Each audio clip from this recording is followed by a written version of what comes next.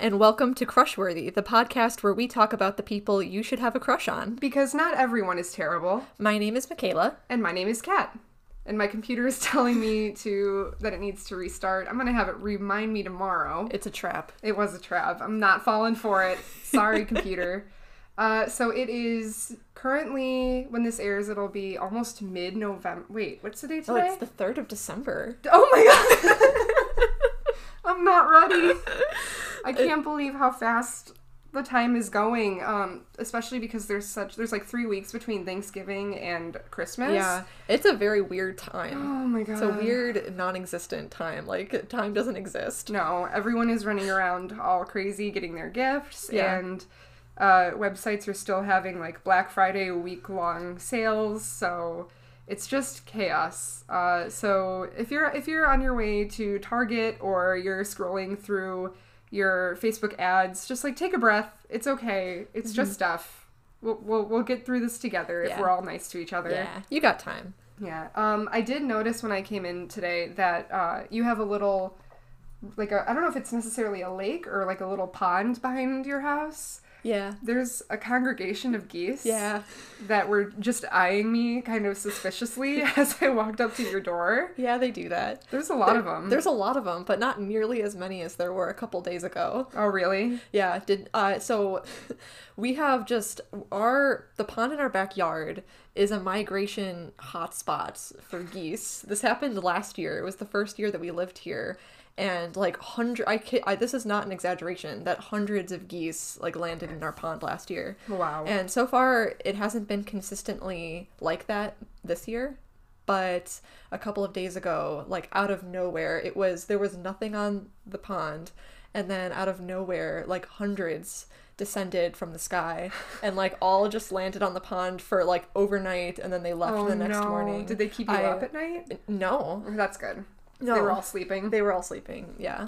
But I have video evidence to prove it. Oh my this gosh. is not an exaggeration. We should post it on our Twitter after this episode goes up. It brings me a lot of joy and entertainment. It is fun. It is a little unnerving when you're like walking up to your house though. It and is. You just see like a bunch of them just circling, just kind of, and you can tell they're all watching you. They're like, who are you, and are you going to come any closer to us? It's like Alfred Hitchcock's The Birds. It is, but bigger and bitier. But yeah, I mean, that's kind of our situation here today. Yeah. Do you want to go into our self-love circle? Sure. I don't know who's first this week. Are you first? I think you're first. Yeah, I can start this week. Okay. So, yeah, this week has been kind of just like a catch-up week, recovering from the holidays. But I guess it's pretty simple this week. I applied for some jobs. I am finishing up my last few classes from school. And, I'm just kind of trying to just keep the self-care alive. Yeah. During these last trying weeks. It's easy to forget. You posted this great thing that you had found on Facebook about self-care, and it was kind of a hard read. Because it addressed the myth of what self-care is kind of sold to us as, being like bath bombs and buying yourself, something special, which is great, but sometimes self-care is like taking care of your like core responsibilities to yourself and parenting yourself. Yeah. And, it's hard to remember that, but it is. I think it's good. It's good that, you've absorbed that too, because I'm sure you're up to your eyeballs in school and graduation stuff. So yeah, it's been a whirlwind, and I'll have to share that maybe on our Twitter sometime this week, that post that I found on Facebook, because I found it really helpful. It was a very helpful reminder. The whole sentiment was just that self-care is often a very unbeautiful thing, whereas like I feel like the beauty industry has turned self-care into a luxury. Oh yeah, it absolutely has. Which it's not. It's something that you can do every single day, even though self-care is usually very hard work. Mm-hmm. And that's something that I think a lot of people can overlook sometimes. Mm-hmm. So it's good though that you're maintaining that along with just being super busy. Just look forward to the time post graduation, post job hunt, and then it'll all be good. Things will be much calmer. Yes, for sure. That's great. How about you? So my self-care circle is actually today I noticed a lot of progress that my partner Josh and I have made in terms of kind of diffusing arguments before they blow up.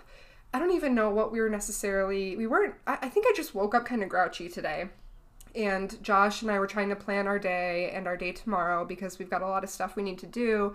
And I was just kind of getting a little anxious about some of the plans and just trying to fit them into my schedule. And when you only have, one full day off a week or, 1.5 days, like you really, covet that time. And I was just kind of getting anxious about my time already being like accounted for every hour. So we kind of developed this way of diffusing these tense moments, and it always makes us laugh because instead of saying like, are you upset or are you salty about this? Like we kind of started, we didn't make up a word, but we found this in a meme once so if I'm getting irritated, Josh will look at me and he'll be like, are you crungly right now? And then we have to be like, no, I'm not crungly. I'm just like irritated. But saying that kind of like makes you reevaluate what you're actually feeling. You're like, wait, am I being crungly? Which is kind of a mix between like salty for no reason and just kind of generally grouchy or snippy. Yeah. And it just like encompasses that. And so I love that word. That is such an expressive word. It is so good. With no like definition, I can just feel what that word means. Yeah, like why are you being so crungly? And then like, if you're angry and you're like, I'm not crungly, like then you're suddenly like just saying that word, you're a little less angry than you were. So it's helped out a lot, just like this kind of unspoken rule that we're like, all right, well maybe if we tackle an issue this way instead of taking it personally, we can talk through something and hopefully laugh about it if it's not something actually serious. So I was just proud of us because it could have been a day with like arguing, and instead we went out for lunch and we had a really nice morning and early afternoon off together. So it was good. I feel really good about being able to tackle that as a couple. Yeah, that's awesome. Mm-hmm. That's huge. It is. Arguments are inevitable and fights are inevitable in any relationship, but learning how to both pick your battles and to not take yourself quite so seriously it's a good thing to remember. For sure. So that's my self-care circle. Oh, that's wonderful. Thank you. Super happy for you guys. Yeah, thank you. Me too. It's really refreshing. It's really nice. So with that, do you want to take me into your crush corner? Sure. So this week I have a historical crush, and she's one of my all-time favorite historical crushes, and her name is Nellie Bly. Yes. So Nellie Bly, for those of you who don't know, was a trailblazing investigative journalist known for uncovering injustice pretty much wherever it might hide. She's perhaps most famous for her expose of Blackwell Island Insane Asylum, where she spent 10 days as an undercover patient to unmask the mistreatment suffered at the hands of doctors. Throughout her impressive career, she not only redefined stunt journalism, but she also staked new territory for what young professional women could accomplish. But before we get into her many splendid adventures, I want to first start at the beginning and cover a little bit of her background. Nellie Bly was born Elizabeth Cochran to a family of 15 children in 1864. She was born to a very wealthy family. Her father was a judge, and so she kind of had this very well-to-do early life. Her name, Elizabeth, however, never quite stuck, and her family always called her Pink or Pinky for the pink dress that she was christened in as a baby. Aww. And bright pink dresses were not really a color that was typically worn by, girls of her class at the time, and so it was kind of an eye-catching color, and that's sort of how she developed that nickname. Her father died when she was quite young. And her mother remarried, unfortunately, a man who was very abusive and an alcoholic. who she ended up divorcing a few years later when Nellie was just 14. And these divorce proceedings were incredibly difficult on Nellie, who had to testify and advocate on behalf of her mother throughout pretty much most of the case. Wow. And which at 14, it's a very, very big ask. It's a lot of pressure. It is a lot of pressure. However, these experiences, they laid the groundwork for her passion for defending the weak and marginalized, specifically low-income single women. After all of this settled, her family moved to Pittsburgh, and Nellie wanted to become a teacher, but she was forced to drop out of school because of the financial burden. Yeah, unfortunately. And then she had to watch her brothers, who had less education than her, go on to have high-paying white-collar jobs, while she was relegated to earning money as a housekeeper, which she was not happy about at all. Girl, same. It's hard. First of all, it's hard work, and second of all, if you know that like you want to pursue something in like the field of education, it can be, hard to see other people who are not as, I'll say it, smart as you are, succeed. Yeah, for sure. And she was always somebody who had so much ambition, even as a child, and she was dubbed the most rebellious out of all of her siblings, and so something like this must have just killed her. Mm-hmm. So while she was living in Pittsburgh and working as a housekeeper, she read a column in the Pittsburgh Dispatch, which was a really popular newspaper in Pittsburgh at the time. The column was titled "What Girls Are Good For," which was written by Erasmus Wilson, also known as the Quiet Observer. He was a very popular columnist at the time.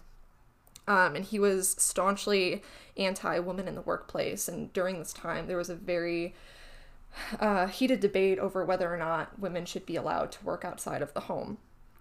And this column was actually written in response to a father who had written to the Quiet Observer asking what he should do with his 3 daughters who were of marrying age but really had no interest in getting married, and asking the Quiet Observer what he should be doing with them. And what a concept. Yeah, I know. A young woman who doesn't want marriage? Yeah. Shocking. Yeah, so the column "What Girls Are Good For" was basically a response to this father. And in the column, he went so far as to call women who worked outside of the home as monstrosities. In the column, he also wrote, and this is a quote, "There is no greater abnormality than a woman in...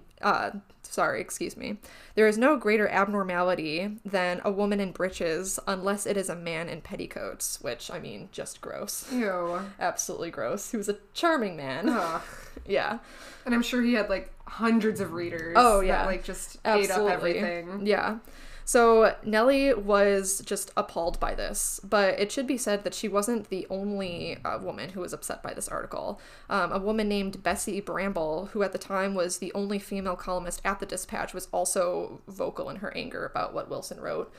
But Nellie was also incredibly upset by what she read, that she decided to write a strongly worded letter to the editor advocating for women's rights and critiquing Wilson for being sexist and elitist, since low-income women, and women of color for that matter, have been working outside the home for centuries, not out of choice, but out of necessity. Mind you, this was also a very, very personal issue for her, since she had to watch her own mother struggle as a single mother, and Nellie herself could not afford to not work. So these were all very personal issues for her. And this letter was so well worded that George Madden, the editor of the Pittsburgh Dispatch, decided that he wanted to find her. But Nellie had signed the letter not with her name, but with the pseudonym Lonely Orphan Girl, so Madden was unable to contact her directly. So he put an ad out in the Dispatch asking for the Lonely Orphan Girl to identify herself so that they could have a conversation. And Nellie answered the call and was pretty much immediately offered a job, which is pretty cool. Yeah. Her first article was basically a more polished, refined copy of her original letter to the editor. It was titled "The Girl Puzzle." And she went on to write about, the awful conditions of factories and the women who worked in those factories. She earned, unfortunately, the wrong kind of attention from the factory owners themselves, who were very annoyed that their businesses were being put in such a negative light by this woman, she journalist. Yeah, pretty much. So at risk of losing ad revenue, Nellie was forced to stop writing about these issues and was relegated to the women's pages, quote unquote, where she was expected to write exclusively about fashion, gardening, and culture, which again, she just despised. Unsurprisingly, she left that position, although she continued to work for the Dispatch on a freelance basis, and she became the first female foreign correspondent as she traveled to Mexico. And she just began to cover the conflict that was going on in Mexico. She reported on the people there, the local customs, the food. The articles that she wrote during this time were collected and published under the title 6 Months in Mexico. And unfortunately, her stay was cut short as she was forced to flee the country after she very vocally opposed the wrongful imprisonment of a journalist. So to avoid arrest herself, she returned to the United States and resumed her position with the Dispatch to just keep earning an income. Wow. Which I can't imagine just the guts that it takes to well, she wasn't traveling alone in Mexico. She brought her mom as a kind of a chaperone. But, she travels to a foreign country and she just has such a curiosity about her and is just so eager for new experiences and is not afraid to let her opinions be known. Mm-hmm. Like, nothing is going to keep her back from, speaking her mind, not even a Mexican dictator. Yeah, well, good for her. Although it's funny because on a much smaller scale, like that kind of like calling someone out for like bad behavior or like being a jerk or doing the wrong thing, it's hard to do anyway. Yeah. So when you're in a place where, you don't have friends, you only have like one chaperone, like it must have taken so much. Yeah. Just passion for what she was saying for her to do that and then like recognize like, oh shit, I'm in danger. I have to go home. But that's good for her. Yeah. Yeah. But yeah, so she had to go back and she worked for the Dispatch for a little bit longer, still working for the women's pages. You would think that the Dispatch at this point would recognize her greatness and would give her larger stories than what they were having her work on. But unsurprisingly, she didn't last much longer at this job, and she eventually quit and left for New York, where she found a job working at the very popular and sensational New York World, which was run by Joseph Pulitzer. And here begins her just harrowing trip into Blackwell Island's insane asylum. So this was her very first assignment working with the World, and the World wanted her to go undercover as a patient at Blackwell Island Mental Asylum.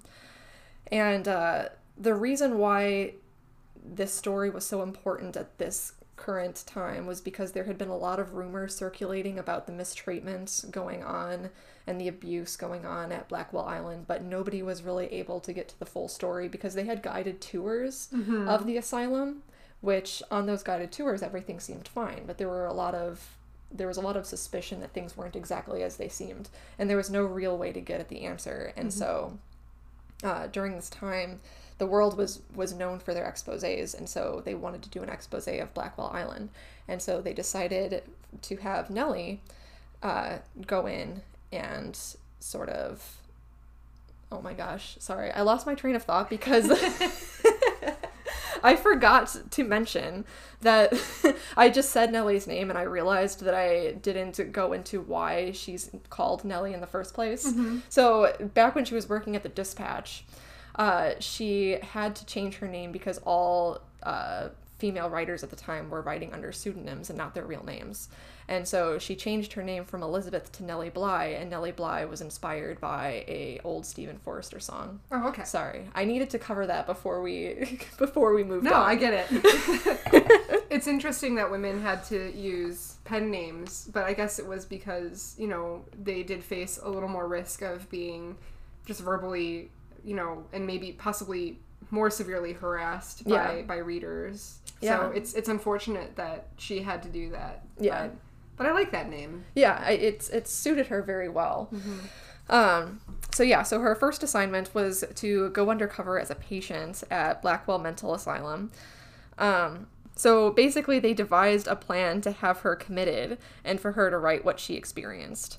And I'm sure it'll come as no surprise that it was incredibly easy for her to be committed. She spent the night at a boarding house and pretty much just acted quote-unquote crazy. There's actually illustrations of her kind of just making faces in a mirror, practicing just like her, what you would think of like as a very stereotypical crazy person. She probably only would have had to be like, I'm a woman and I have an opinion. Yeah, exactly. She did not have to try very hard. Yeah, that's so sad. Yeah, it is very sad. But the saddest thing of all was that she was vetted by several doctors and specialists who basically all agreed that she was mentally unstable, and there was one doctor in particular who went so far as to call her a hopelessly lost cause and said that she needed to be locked up and protected at all costs. And which is just sad, and it made her lose faith in doctors because she was a perfectly sane and healthy woman, and all of these quote-unquote professionals all declared her insane. So once she was inside, she realized that most of the women there were not mentally ill at all. In fact, they were perfectly healthy. Some of them were simply non-English speaking immigrants who ended up there basically on accident, which is just incredibly sad. That is awful. Yeah. While she was there, she endured horrible mistreatment. The food and sanitation were awful. And she was there for 10 days before lawyers from the world got her out. And it should be said that when they first concocted this plan, they did not specify when or how they would get her out of the asylum. So she was just on faith. Yeah, she had no idea when she was getting out. Because before she went in, she actually asked them, how am I getting out? And they said, we don't know, we'll find a way. And she went in anyway. Oh my gosh. And thankfully, they followed through and they actually did get her out, because it could have been very easy for the world to have just left her there. Because nobody would have ever known. No. No one would have to know. So I'm glad, very glad that they stuck to their word. She took a big risk. Yeah, she did. But she was just so courageous. And I don't even know if courageous is really the word. She was just out for adventure. She just wanted to do it so bad and to see and to know for herself, which is just amazing. That power of curiosity seemed to have really been the driving force through most of her career. Yeah, that is definitely true. Mm-hmm. She published her story just a couple of days after she got out, and it ultimately, thankfully, it led to a lot of positive change. Of course, after she was out, the Blackwell Island was tipped off that she was a reporter, and of course they tried everything that they could to try to like clean up their act in time for the inspectors to come audit them, but they weren't able to do it quick enough, and they were basically found out, which is just awful. Awful that they kind of had to backtrack and try to make things the way that they were supposed to be. The way that they should have been all along. Which means that they knew that they were subpar. Oh, and that they were being awful to their patients. Yeah. There's one passage. So her articles about this time are actually available in like one collection. Oh my gosh. Yeah, you can get them on, if you have a Kindle, they're available on Amazon for like 99 cents. Oh, nice. And so, yeah, if you're interested in reading this story, like in her own words, I highly recommend it.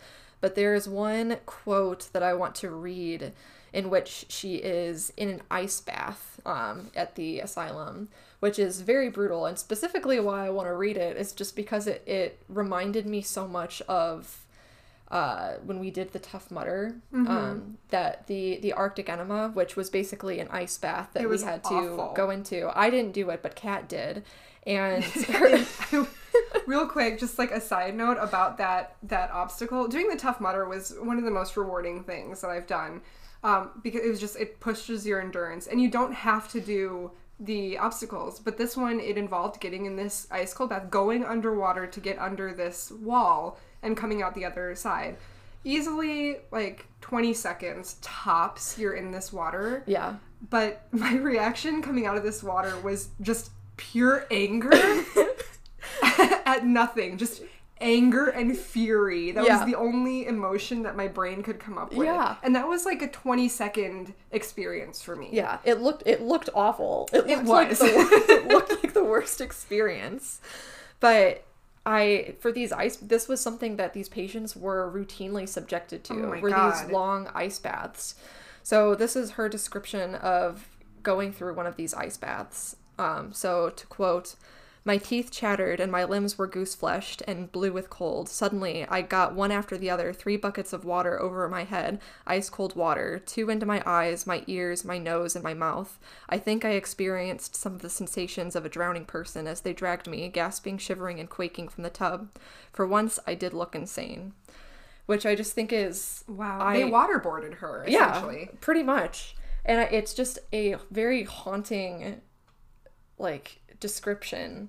Especially now, just having... Even though I didn't do the Arctic enema, I just watched people do it. And the awful experience of seeing people go through that for only a few seconds is awful. That I can't imagine... having to be routinely subjected to it for who knows how long. Yeah, and the Arctic enema was entirely, voluntary. Yeah. This is not. I don't understand what they think that could be treating you for, except for just punishment. Punishment. Yeah. She in her essays, she also talks about how there really were no activities. They were all basically forced to sit upright in chairs around a room and not talk at all. God. Not move, not talk. And she basically asks in these essays, who wouldn't go insane just from this alone? It's not, these people aren't insane. They're going insane because of what is happening to them. She actually describes the insane asylum as a human rat trap. Once you get in, there's no getting out. Yeah. And it's terrifying.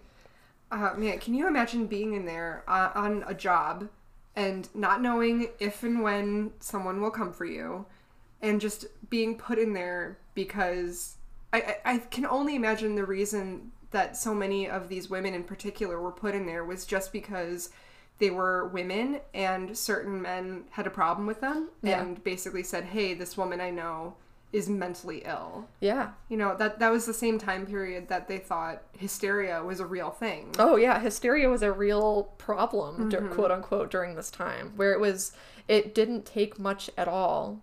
All it took was, like you said, an unhappy husband or a woman maybe being a little bit sad that day. And that's all it took. And it's very upsetting. It is. So, yeah.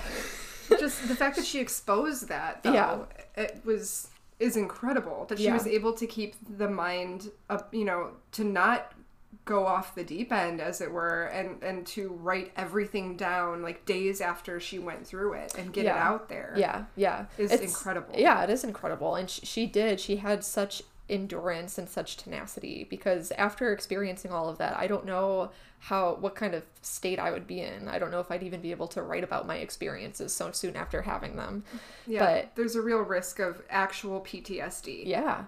That is something that she really had to gamble with. Yeah, absolutely. So, yeah, but thankfully, after she exposed them, a lot of good came out of it. So the New York government was forced to allocate $1 million extra per year to treating the mentally ill, which was awesome. It's, it did a lot to improve the care at the institution. So that was wonderful. So then in 1888, Nellie Bly got the idea for her next big stunt. She wanted to travel around the world in 80 days, like Phileas Fogg in Jules Verne's book of the same name.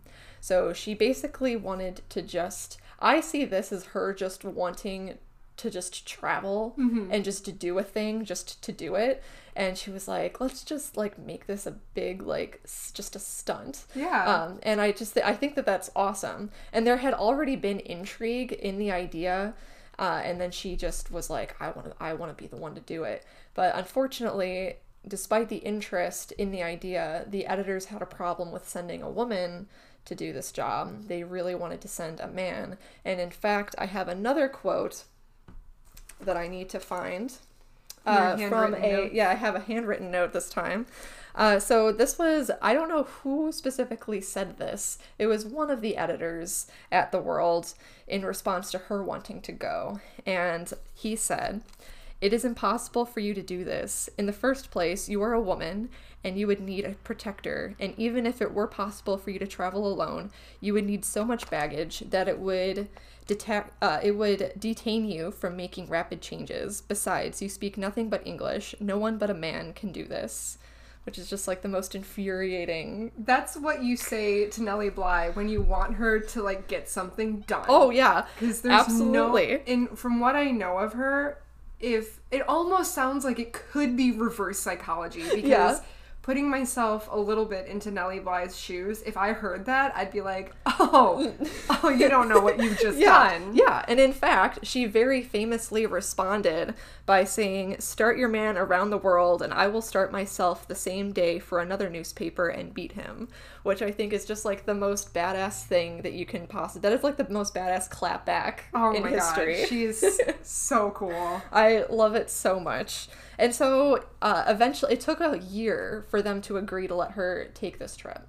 And when she did take this trip, she set off by herself. She had no one with her. She had 2 small bags. She kept her money around her neck, and that was it. She did not have tons of baggage, as was forecasted by her editors, which I think might have partially been out of spite. Just like, I'm going to take as little as possible on this trip with me. And she was able to do it. She completely mapped out the route herself, and she was able to get herself around the world, and she actually beat the record by completing her journey in 72 days as opposed to 80 days. Wow. Which was a new record. Which was amazing. I love the idea that she wanted to do this for the adventure, and then it turned into wanting to do it out of spite for the men that she worked with. Like, that is amazing. Yeah, I love it so much. But in fact, so there was a rival newspaper called The Cosmopolitan that found out that Nellie Bly was doing this. And in response, because they were kind of jealous of all of the publicity that the New York World was getting out of this, that they decided to send their own female journalist on a very similar trip around the world. And the journalist that they sent, her name was Elizabeth Bisland. And so she set off on her own journey, and Nellie had no idea that Elizabeth was also in kind of quote-unquote competition with her. But by the time Nellie found out, she honestly couldn't have cared less. She was like, who cares if somebody else is doing it? Yeah. Which really says to me that she really didn't care about the assignment so much as she cared about the adventure of travel. Because she could not have cared less that somebody else was trying to beat her. Yeah, well, and that's a sign of her integrity too. Just like she was probably just as excited about just having women traveling more than she was like, all right, cool, someone else is doing it, good for them. I hope that they succeed. Yeah, exactly. Which is just awesome to me. I loved that she only really cared about, what her own like ambitions were. Amazing. But yeah, so she achieved that goal, and like just I love her just so much for what she was able to accomplish during the time that she was alive, because it was not even though the tides were starting to turn a little bit, because this was the late 1800s, and so the suffragist movement was starting to pick up, and women would have the right to vote in a matter of decades, but it still wasn't it was starting to become a more progressive time, but they still had some very backwards thoughts about what women could do. And she just thwarted expectation at every turn, and she was just such a badass, and I loved her so much. Oh my gosh, I love her too. Yeah. I really want to read. I know that there's several biographies of her that one of them I saw. I think I sent you a picture because I was at my parents' house. Yes. And my mom had a biography of her, and I'm like, I gotta send this to Michaela because she sounds so fascinating and ambitious and driven, and I love that, especially for her time period. I mean, when it was, she just wasn't satisfied, so she went out and found adventure, and just had a lot of opinions and was very vocal about them. I love it. Yeah, I love it too. There is a biography that I just downloaded on my Kindle. I'm trying to scroll through and find the name of it because I wanted to read it. So it's called Nellie Bly, Daredevil Reporter Feminist by Brooke Kroger. Okay. So, and from the reviews, it's a wonderful biography. Okay. So I'm very excited to read it. Oh my gosh, I'll have to get that too. I wonder if it's available on audiobook. I think this one is actually available for free. Oh, nice. Yeah, so I think that you can download it. That's awesome. If you would like. Yeah. That's great. Yeah. Thank you so much for bringing her. I love Nellie Bly. I was super excited when you said that you were going to talk about her today because she's just such a badass. Yeah, I love talking about her. So. She's awesome. Well, shall we take a little wine break and hear from our sponsor? Yes, let's. All right, we will be back after this message. All right, we are back. We have wine refills, and it is my turn. Yeah. We're going to do my crush corner now, and I'm going to be talking about one of my all-time long-term favorite content creators on YouTube, Miss Jenna Marbles. Oh, good choice. Oh, she is fantastic. I've heard her described as quote-unquote a good bean, and that is like how I always imagine her. Yeah. Most of you actually might know who Jenna Marbles is because she is the most subscribed to woman in the United States and the second most subscribed to woman in the world. Wow. Right after a Mexican content creator whose name is Yuya. So you probably know at least her name or have seen her. She is fantastic. So I'm going to talk a little bit about her today. So she is an American YouTube celebrity, vlogger, blogger, streamer, podcaster, and just general internet personality. She's been active on YouTube since 2010, so almost 10 years now. And in the 9 years she's been around, she's accumulated over 20 million subscribers to her channel, making her the 106th most subscribed to YouTube channel in the world and the 39th most subscribed to channel in the United States. Dang. Beyond being like the top woman on YouTube right now. She is just... I'll get into her videos in a little bit. But her real name is Jenna Mori, and she was born in Rochester, New York. She actually went to school to get a master's degree in psychology with an interest in sports psychology, which I didn't know was a thing. But apparently it would be her... She wanted to work with athletes on overcoming things like, you know, just blocks that are in athletes' minds. She's very sports-oriented, and she is an athlete herself. While she was working on getting her master's degree, she was working multiple part-time jobs, and kind of on a whim, she began publishing content on YouTube on her first channel. She went under her real name, Jenna Mori, but when she started gaining traction, her mom actually complained because her mom, Deborah, was trying to get a job, and every time potential employers would Google her last name, Jenna's videos would come up. So Jenna actually changed her YouTube pseudonym to Jenna Marbles after her pet chihuahua, Mr. Marbles. And that's kind of where that name came from. That's so cute. Yeah, I just love the idea that her mom was like, no. Her first viral video was published in 2010 entitled How to Trick People into Thinking You're Really, Really Good Looking. When I typed up these notes, it had over 68 million views. In the video, it's just her kind of doing this very self-deprecating, you know, you wear skimpy outfits and you put on a ton of makeup so no one can identify who you actually are. And in it, she actually used some problematic language that was probably fine for when it came out, but she would refer to herself as looking like a quote-unquote streetwalker or quote-unquote whore, which nowadays is just not okay to say. It's really rude and offensive to use those words.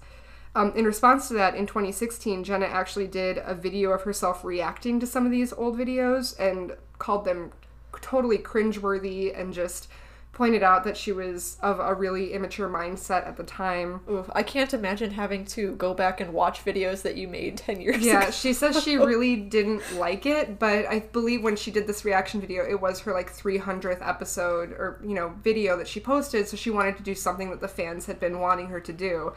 And she did say that she doesn't like watching those old videos because they just make her think about who she used to be. And she has a quote that says, "I think I will always have a relatively immature sense of humor, but I'm certainly a full-grown adult at this point, which I like a lot."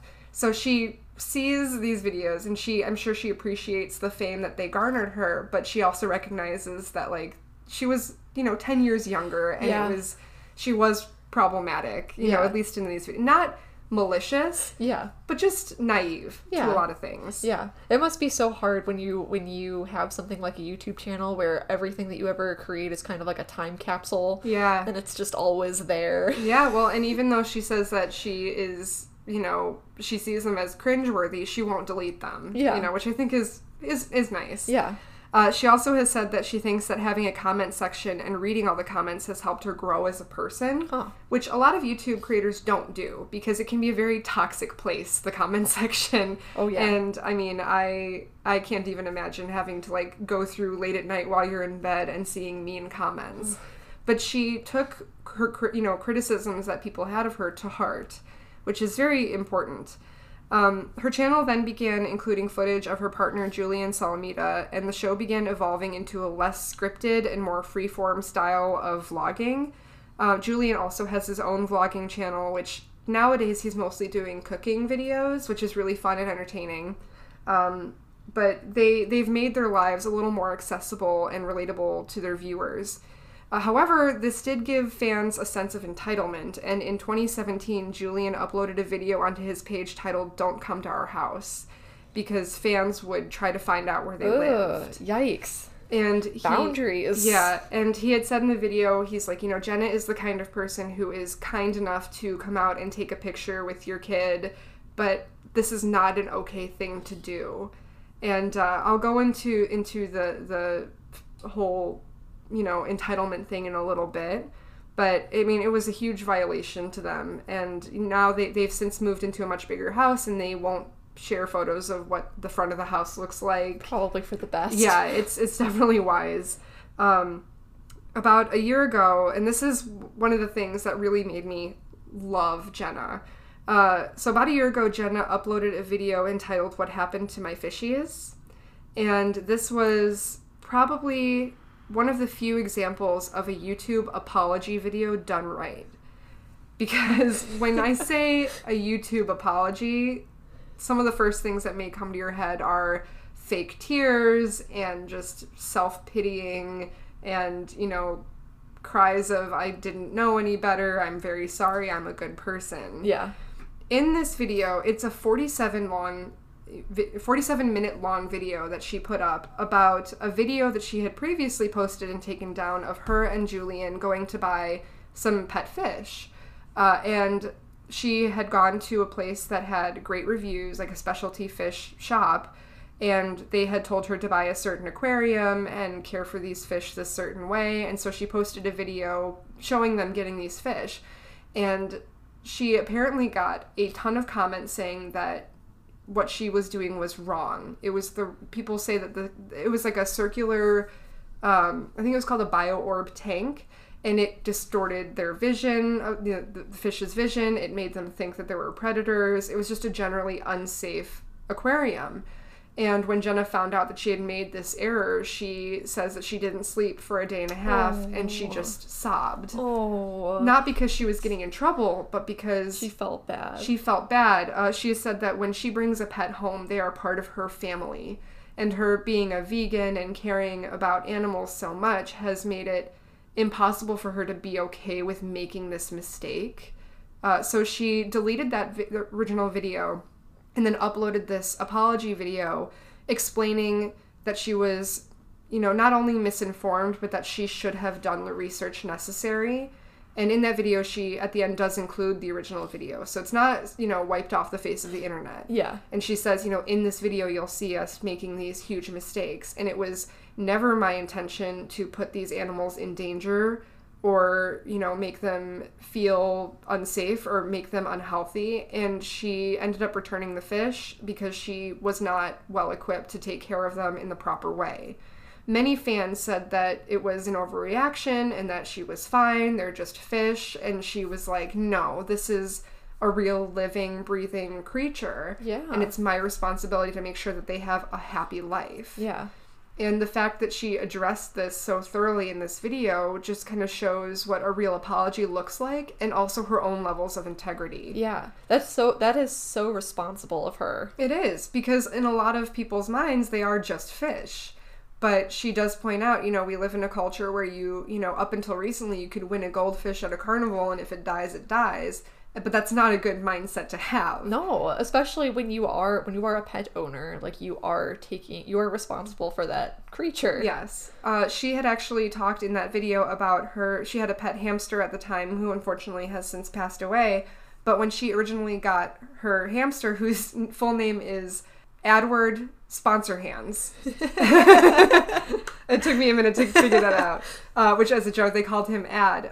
She had gotten the supplies that she thought she needed at a Petco or a PetSmart, and of course the cage was far too small to be healthy, and so she, got, basically a huge tank for him. She posted videos of herself, cleaning it out and decorating it, and she really made the best life for this hamster while he was alive, because she says that was my son. Like, that was, I had to treat him like a child because he's my responsibility. So she fervently cares about her pets and is willing to do the research. And the fact that she had overlooked so much in getting these fish, like, really struck her, and really, she used it as a teachable moment about, the problem with going unprepared to get a pet on a whim. And I think that it was great for her viewers to see, especially her younger viewers, and it just told me so much about her as a person. Yeah. It was really refreshing to see an apology video like that. Yeah, because so many people would just get defensive. Mm-hmm. Oh yeah, and it would be so easy to, and like she pointed out, a ton of her fans wouldn't even blink twice. They'd be like, she made a mistake, it's not a big deal. But she really took it to heart, and she learned from it, and when she realized that she couldn't provide for these fish, she took them back. Yeah. And she even said that, she's like, I'm not going to put the fish store on blast, but, I went there because they had incredible reviews, and it was still my fault. Yeah. Which, it would have been so easy for her to say, like, oh, well, I was lied to at the store, and she didn't do that, which I think is great. Yeah, that's so wholesome. I know, I love her so much. In early 2018, and I'm going to be touching on the idea, I'm not going to go into detail, but just a brief content warning, I'm going to be talking about the suicide forest in Japan, so there'll be a little bit of talk about this. In early 2018, Jenna and Julian published an episode of their podcast where they talked about the Logan Paul incident. I don't know if you're familiar with this. That rings sort of a bell. Yeah, I mean, if you think of Logan Paul, it's just all controversy. Yeah. But for those of you who don't know, Logan Paul is a very popular YouTube star and actor, and he has his channel is almost like that show Jackass, where it's just him and his friends being as obnoxious as they can. And they had a series of videos that took place during their trip to Japan, and most of their videos were highly offensive and disrespectful to not only the people and the culture, but just to their viewers, because it was just essentially them making fun of the Japanese. And it was awful. And in one of these videos, they go to, and I may butcher this name and I apologize, but they went to Okigara Forest, which is also known as the suicide forest in Japan, which is a notorious site for people who commit suicide, or die by suicide, rather. And they even have signs posted through the forest, like, please, you have people that love you, because it's such a problem. And there have been a lot of movies made about this place that are in poor taste, in my opinion, because it's a very real problem in Japan, and it's awful that this is kind of the reputation of this forest. Yeah. Is there any, I wonder, has there been any, research done as to why this is such a... I'm sure there has been. Yeah. My theory is that this is what this place kind of developed the reputation for, and therefore people are just kind of feeding into that. So if someone is having suicidal thoughts, they may just think that this is the place to do it. Yeah. Which is, it's tragic. It's so awful when someone dies of suicide, and it's terrible. And because of that being such a serious issue, that's why what happened next is so problematic. Logan Paul went into this forest with his friends to camp out, and they filmed a body that they found. And an actual body. An actual body. And they blurred out the face, but at that point, it doesn't matter. It is an entirely disrespectful, offensive thing to do. Yeah. And he did it for the content. When Jenna and Julian found out about this, they posted on their podcast not only calling out Logan Paul, but calling out YouTube, their own employer, on the way that they handled the issue. And Jenna has this beautifully eloquent speech that she gives about the dangers of not only being a disrespectful person, but letting the idea of content on YouTube become bigger than your own personality and your own morality. And I listened to it actually, I think I've watched the video maybe 3 or 4 times of her talking about this, and it is very powerful because she basically says directly to, you know, the audience, but kind of by way of speaking to Logan Paul, you have lost who you are as a person. Because this is not about your morality. It's not about what you think is right. You're doing this for views, and you have sold your soul to the devil by doing so. And she is 100% right. And I love that, you know, and she also attacked YouTube, basically, which she has a lot to lose. That's her entire income is through YouTube. And she basically said that, you know, this video was trending. You know, this video that children are seeing and being traumatized by. And that is not okay for this platform. This is a democratic platform, and it's self-policing, and we need to make sure this shit doesn't get out there and become trending. Yeah. This is dangerous. And it you know, it promotes this mentality of, you know, it doesn't matter who you're offending or who you're hurting. The views are what matter. Yeah. And the shock value is what matters. It's disgusting. It is absolutely disgusting. And she is obviously disgusted in this video talking about it. She actually says that, you know, one of the most important things to her is that when she was being raised, her mother would let her listen to whatever music she wanted to or watch whatever videos or movies she wanted to, but she would have a conversation saying, you can enjoy what you want to enjoy, but you need to understand that you have a right to decide what is okay and what is not, and what you want to consume and what you do not choose to consume. And she said that, you know, it's important that we have these conversations with our children or our young relatives who are on YouTube watching this stuff. Like, you don't have to support someone who does something that you think is not okay just because they're popular and famous. Yeah. And I think that it shows a lot of her integrity in that, and the fact that she is willing to step up and loudly say what she believes to be not okay. Yeah. And I think that it speaks a lot to her character. Yeah, 100%. Because she is a leader on YouTube. Oh, yeah. And it's so important that she used this platform to be able to speak out so vocally against that. Yeah. I love that. She did say, too, that, you know, and this kind of goes back to the whole privacy thing, and when they had to put out a video saying, don't come to our house, Julian actually brought this up in this podcast, and he said that, you know, they've seen videos of people going to see Logan Paul or other big YouTubers, and their parents will take their teenage or preteen or children to these things and say, oh, I don't know who this person is, but my kid loves them, so I'll do anything for my kid. Dude. And both Jenna and Julian say, like, that is such a bad parenting move. Yeah. What are you teaching your child? Yeah, like, just, you know, it's okay to stalk somebody and just, you know. Not only that, but, like, how are you so unaware of what your child is consuming? You know, don't say that they can't watch something because they're going to find a way to watch it. Yeah. But have that dialogue and that conversation about what is and is not okay and where their own morality lies. Yeah. Because the fact that parents will, like, blindly, like, oh yeah, Jake Paul and Logan Paul are doing this thing. I don't know what it is, but I'm going to take my kid to it. Yeah. It's very disconnected. Yeah. And it's not healthy. Yeah. And I love that Jenna and Julian both came out and said that blatantly and were very open and honest about their feelings about that. Yeah. Because it's true.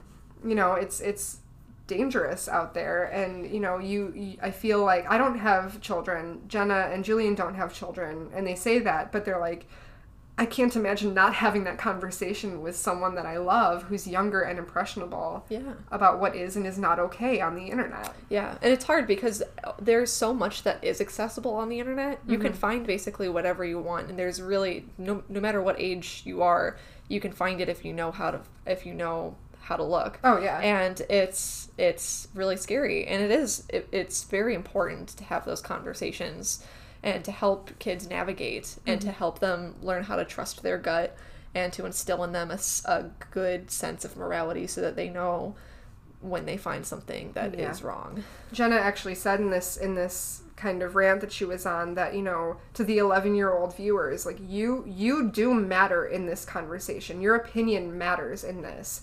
And if you decide not to like someone anymore, it is 100% valid and okay. Because, you know, you don't have to have loyalty to someone whose behavior is awful or if they make a mistake. And she said kind of, you know, a direct open letter in an open message to Logan, what your colleagues want to see from you is not years and years of you apologizing. It's change and growth. Yeah. And I think that Jenna, because she showed her own change and growth through the years on her channel, she nailed it. Oh, yeah. You know, I think that she is 100% right. And she said that I don't respect you because you're not doing this for any of the right reasons, and you don't have integrity when you do stuff like this. Yeah. And I think that it was refreshing to see a content creator kind of speak out against that mentality. Yeah. Of wanting to do it for the views. Yeah. Basically. She's like the big sister of the internet. She is. There were a lot of people in the comment section actually calling her mom. Like, oh yeah, mom and dad are mad, you know, which I think is really cute. But going back to kind of a lighter note, I wanted to talk a little bit about the content that she's been posting lately. There's a user on YouTube called Day by Dave who uploaded a video entitled The Unseen Truth of Jenna Marbles, in which he kind of talked about what makes her different from other popular vloggers or YouTubers these days. And some of the bullet points I have is that she doesn't do sponsorship deals or brand deals, even though she could probably double her income and find sponsors that would work for her audiences. She just doesn't do it. Yeah, that's wonderful. I love that. She has no mid-roll advertisements in her video, even though her videos are long enough to allow it. Usually she'll just have one, if any, commercial at the beginning, and that's it. So the video is not constantly interrupted by commercials, which drives me crazy on YouTube when I see that. And she does not pump out merchandise constantly. Occasionally she'll come out with something. A couple years ago, she came out with a couple dog toys that she, you know, that featured, they looked exactly like her dogs, Kermit and Marbles. Aww. And she sold them for a little while, but she doesn't constantly say like, hey, I've got new stuff in my shop. In fact, I think it's really hard to find Jenna Marbles merchandise anywhere. Yeah. Because it's very, you know, few and far between, which I think is nice. She doesn't, you know, pressure her audience to buy anything by her. Yeah.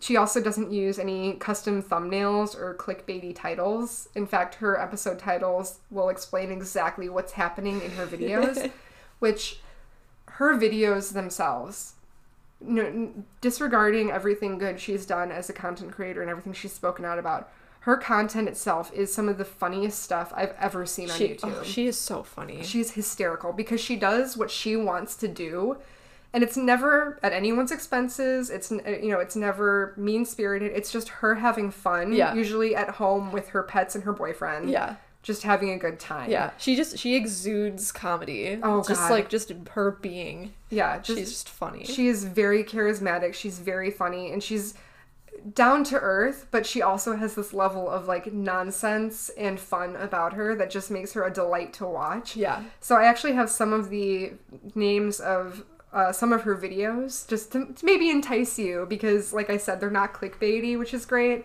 So some of the videos I have are hydro dipping a pair of Crocs, giving my dogs a bath while they listen to royalty-free Spawn music, a full face of rhinestones, turning my boyfriend into a Bratz doll, which is one of my favorite videos, trying to get my chihuahua to sit for 20 minutes, giving myself a lash perm, my dog reviews soap, I turned my hair into a Hot Wheels track, and this one is one of my favorites. This is one of her most recent videos, taking a nap for 20 million subscribers.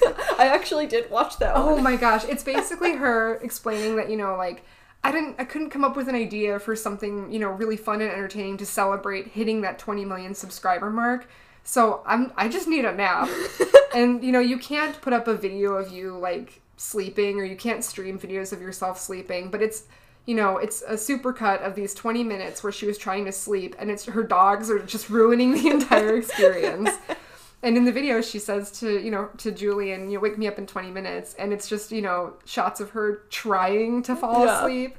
And at the end of the video, she says she maybe got 2 or 3 minutes of sleep. But it was like #1 on the trending YouTube list for like several days. That's brilliant. Because she's just like, I don't know how she does it, but like she never disappoints her fans. Yeah. Even with a video like that. And she doesn't try to make it seem like it's anything it's not. Yeah. She actually posted a video last week because she uploads every Wednesday or Thursday. And this past Wednesday, she uploaded a video that was entitled My Mom Is Here.mov. And it was a 2.5-minute video. And it was just her explaining that there wasn't going to be a video that week because her mom was in town for Thanksgiving and they just wanted to cook and relax. So it was kind of her saying, you know, hey, sorry, there's no video. And it was #9 on trending the day it came out. Oh my god. So people are like, it doesn't matter. If you put it up, we will watch it and like it. Yeah. And the fact that she has that open honesty with her viewers is just incredible. Yeah. It's so good. So, they've got the YouTube channel, and then Jenna and Julian also stream on Twitch. They usually play, like, PUBG or other games, and they've got, like, 4,500 subscribers on Twitch. That's fabulous. Sorry. I'm back. So, I love that she's able to find such a good balance between her personal life and her career. Yeah. And kind of combine them in ways that don't betray her privacy and her own morals. And I just think that she is an excellent role model for young people who are trying to make it on YouTube or in any social media, you know, platform. I love her to death. She is so funny and just so relatable and cool. Yeah, and she really is. She really is so wholesome and sweet and funny. Yeah. And her relationship with her dogs is great. They've got 4 dogs now. There's Mr. Marbles the Chihuahua, who's now, like, geriatric. And they will joke about, like, him, like, not knowing where he is or who anyone is. Poor baby. I know. But, like, and she, you know, she's got all these nicknames for him. And then she also has 2 Italian Greyhounds, Kermit and Peach. And then they recently adopted a rescue Greyhound named Bunny. And they've kind of documented her kind of rehabilitation process into learning how to dog. Uh-huh. So they talk about how they've been training her and getting her used to things like stairs and being outside and running around because Bunny never grew up living as a dog. She was a blood donor dog, basically. Yeah. And so them just like showing all the responsibility they take for their pets too is so important. Yeah. Because it's inspiring to see someone devote not only the energy but the screen time to like their pets. Is just so wholesome to me. Yeah, that's so sweet. I know. I love her so much, and I every week I get so excited waiting for her new video. Yeah. So it's such a treat. I know. I have such a crush on Jenna. Oh, I have such a crush on her now too. Definitely check her out. Highly recommended if you want to laugh your ass off. Yes. Definitely. Okay, so, yeah, that's my crush corner today. Oh, thank you for sharing. Thank you for letting me talk about her. Absolutely. Shall we go into our infatuation station? Sure. Why don't you go first for infatuation station this week? Okay. Animal Crossing. Animal Crossing? Animal Crossing. I don't know if you've ever played Animal Crossing. I have not, but... Okay, so... I have played Animal Crossing on and off for years, and if you're unfamiliar, it's basically just a really relaxing game. It started out on GameCube, and I play it on my Nintendo DS, and you are a mayor of this little town where all the villagers are anthropomorphic animals, and you can catch fish and find fossils and garden and make friends and build relationships and basically improve your town day to day with these tasks. And it is so relaxing and beautiful to look at that I picked it back up last week, and I noticed that, I'd play for 30 minutes at a time, and I noticed that while I was playing it, my phone was like in the other room. Uh-huh. And I wasn't paying attention to Facebook or Twitter or any social media because I was just getting lost in this really chill game with this beautiful music, trying to catch fish so I can donate them to my little museum. Aww. So I can upgrade my house. It's just, it is such a wholesome, relaxing game that I just totally lost myself in it this past week. Yeah. It sounds like it would be something that you could just spend hours on. Yeah, it is. What's kind of cool about it, though, is that it works with the clock in your whatever system you're playing with. So when it's kind of in real time. So if I opened it right now, we're filming at like 5:30, or we're recording this at 5:30 p.m. If I opened the game, it would be 5:30 p.m. in the game. And there's certain things you can't do after everyone goes to bed in your village. Yeah. So it kind of forces you to like... Can you rig the system and like set your phone to like a different time zone? You can. Yeah, you can. It's like people call it time traveling on the Animal Crossing Facebook and Reddit groups that I'm part of. And it's sometimes frowned upon. Oh yeah, you got it. Like you have to, because you got to find out the best way to like breed your flowers so they come up with these beautiful colors. But you can definitely cheat at it, which I think is just as valid. It's just a game for fun. Yeah. But it's just really, it's nice because, you know, if you're up for 6 hours, the game will be like, hey, are you okay? Do you need to like take a break? Which is really nice. But it's just, it's a really fun, relaxing game that'll distract you from social media. Aww. Which is excellent. Yeah. So I love it. And the new one comes out on the Switch in March, and I'm gonna buy it so fast. I'm very intrigued by that. It's so fun. You should definitely try it out. I might give it a try. Yeah, it may like suck up all your time. That's okay. It sounds like I won't be too upset by it. So yeah, that's my crush corner. I actually started kind of like a bullet journal like guide on how to unlock certain locations, and like so I could keep track of all the bugs that I've caught for, you know, my museum and stuff. So I'm diving pretty deep into it again. So we'll see how long I can keep my town up before, because if you don't turn the game on for like over 30 days, the villagers will be like, where were you? We were worried about you, and your town will be overcome with weeds that you have to pull. Oh, no. Yeah, there is a little bit of pressure. Yeah. And that way, it kind of reminds me of, like, a Tamagotchi or, like, Neopets, where there is that, like, actual, like, time crunch where you have to be very aware. Yeah, because otherwise... It is like having a responsibility. It is. It's very low stakes, but it's you know, you gotta, like... keep up correspondence with the neighbors, and you can, you know, because if you don't, they may move away, and you don't know who you're going to get in their place. So it's very wholesome, it's very fun, the colors are beautiful. I really love it. So that's my infatuation station. Aww. I love that. Thank you. What's your infatuation station? So my infatuation station this week is very simple. So I have this app called, well, actually, you know what? It's going to be a two-parter. Okay. So I just decided this now. I opened up my phone and was reminded of another one.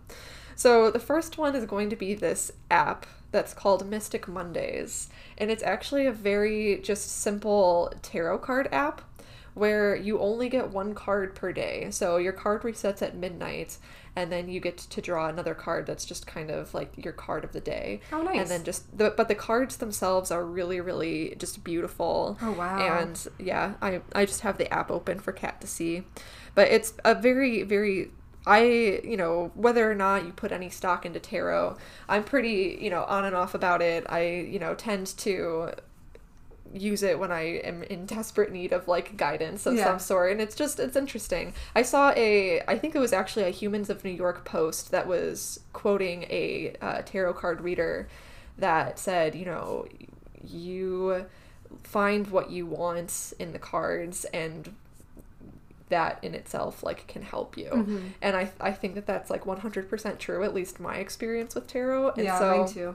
Yeah, and so I find this app to be very helpful in times where I'm just like, like I'm really overwhelmed. I don't know what to think or do. Mm-hmm. It's just like I don't know, it's like a good like grounding exercise too, because it like you have to like meditate and like just like kind of get centered for a second, and then it kind of like, I don't know, it's like a nice little grounding thing. But it's a very, very pretty app, and they actually have a deck that you can buy. So I haven't bought the deck, but it is available for sale. So if you do like the cards that are in the app, you can buy the whole deck. And the artwork is very beautiful. Yeah, it is really beautiful. The way that I like to think about, you know, tarot reading and tarot cards, because I have a couple decks. I've, you know, tried to kind of teach myself and memorize the meanings, although it's still really hard for me. Yeah. When you pull a random card and you're trying to figure out how it may fit to your situation, it just gets you thinking about that situation. Yeah. Like that's, I think, what you were saying about, you know, it's like self-reflection. Exactly. So even if you don't know what's bothering you, if something in the card kind of triggers a thought or a memory, or, hey, you know what, I have been stressed out about this thing for a while, it just has that, you know, it allows you to touch base with yourself in that way. Yeah. And whether or not you hold stock in, because I don't think they tell the future. I think that it's all up for interpretation. Yeah. But it is a good meditation tool. Yes. For sure. Yeah. And that's the value that I've always gotten from them. Mm-hmm. And so I use this app quite frequently, and I enjoy it a lot. And it's called Magic Mondays? It's called Mystic Mondays. Mystic Mondays. Okay. Yeah. And quite enjoy that. But then my other infatuation station was actually brought to me by Austin this week. He discovered this song by a Japanese singer called Kokia, and the song itself is called Fukuro, yes. Mm-hmm. And it is this hauntingly beautiful song, and I love it so much. It sounds like a lullaby, and Austin and I keep trying to figure out what this song was meant to be for, because it's actually part of a larger album that is just about animals. Like, each song is about a different type of animal. Oh, cool. But some of the songs, they sound very childlike, and we're wondering if it's like an album of just children's lullabies. Maybe. But we can't find any information about the album. And so, yeah, that's just a mystery. But we love the songs that are on it, particularly Fukuro, which is about owls. Like, it's a very haunting song about this, like, person that wanders into a forest and then finds this, like, I don't know if it's a witch or somebody who's very in tune with owls who doesn't want that person to be in the forest. But it's a beautiful sounding song. I like the concept. Yeah. I'll have to check it out. Yeah. That's so good. Yeah. I love finding, like, new artists or just specific songs that really resonate. Yeah. And just make you go like, oh, I love that. Yeah. That's awesome. Yeah, so that's my infatuation station. I love it. These are two good ones. Yeah. When we were coming up to record, you're like, oh, they're it's kind of simple, but simple is good. Yeah, I think so too. Yeah, I was thinking today, I'm like, what am I going to talk about for infatuation? And, like, the only thing that's been on my mind is Animal Crossing. So it's nice just to, like, find those simple things. Yeah. And just be in love with them. Exactly. That's exactly what Infatuation Station is here for. Yes. So I love it. Hey, be sure to tell us about your infatuation stations or your crush corners. You can always tweet at us at CrushworthyPod on Twitter. We're also at CrushworthyPod on Instagram, and we do have a note about not next week's episode, but the week after. So next week, when we're recording, we're actually going to be recording 2 episodes in one day, because the following week, Michaela is going to be graduating, and she will be out of the state to take part in this beautiful milestone. Yes. Sorry, you're gonna no. Oh. Sorry. So next week we're going to be recording 2 episodes, but it would be a lot for us to do 2 full episodes, including 2 self-love circles, 2 infatuation stations. Doesn't feel like it'd be very authentic. No, I'm afraid that we would rush it. So what we're going to do, I think, instead, is next week will be a normal episode, and then the following week, I think we're going to post kind of a conversation / Q&A thing. And we really need some questions from you guys. If you have questions about our crushes or the podcast or us, as long as they're not too personal, like, we would love to hear from you guys. So if you have any questions, please either tweet at us or you can email us at crushworthypodcast@gmail.com. Please send us any questions you may have. We probably won't have very many, so you're almost guaranteed to get a shout out. You can include your Twitter information or whatever you'd like to plug is probably fine. But it may end up just being us talking about the podcast and how we got where we are and our background with that. So yeah, I'm down for that. Yeah, just a warning. And we'll put a we'll put another disclaimer at the end of next week's episode, just reminding people, because Michaela deserves a week off. I'll take one for sure. And then we'll be back at it the following week. Yes, and then the week after she's back from Arizona, we'll be back to our normal schedule. So there will still be regular episodes, but we will have one episode in there that's not our regular format. So bear with us, if you will. And like I said, please send us questions. We would love to hear from you. We love our, the relationships we've built so far on Twitter, especially. Yeah. Everyone has been so supportive and nice. It's been wonderful. Yeah. And then if you haven't already, please go to iTunes and rate and review us. It really helps us out. It helps us find more listeners, or more listeners find us, rather. And it just makes us feel good. Yeah. Reading those reviews. Yeah. I think we have two reviews that are both very, very kind. Yeah, Yeah. So, I mean, and if you have some gentle criticism, I'm sure we'll be happy to take it to heart. Yeah. Yeah, I guess. We'll try not to cry. No, but seriously, please subscribe, rate, and review if you've got the moment to, and tell your friends about us, because we would love to hear from you. And thank you, Arnie Parrott, for our amazing theme music. You can find him at atptunes.com. Is there anything else that we want to... Is that it? I think that just about sums things up. All right. Well, until next week, you guys, keep on crushing it. Bye. Bye.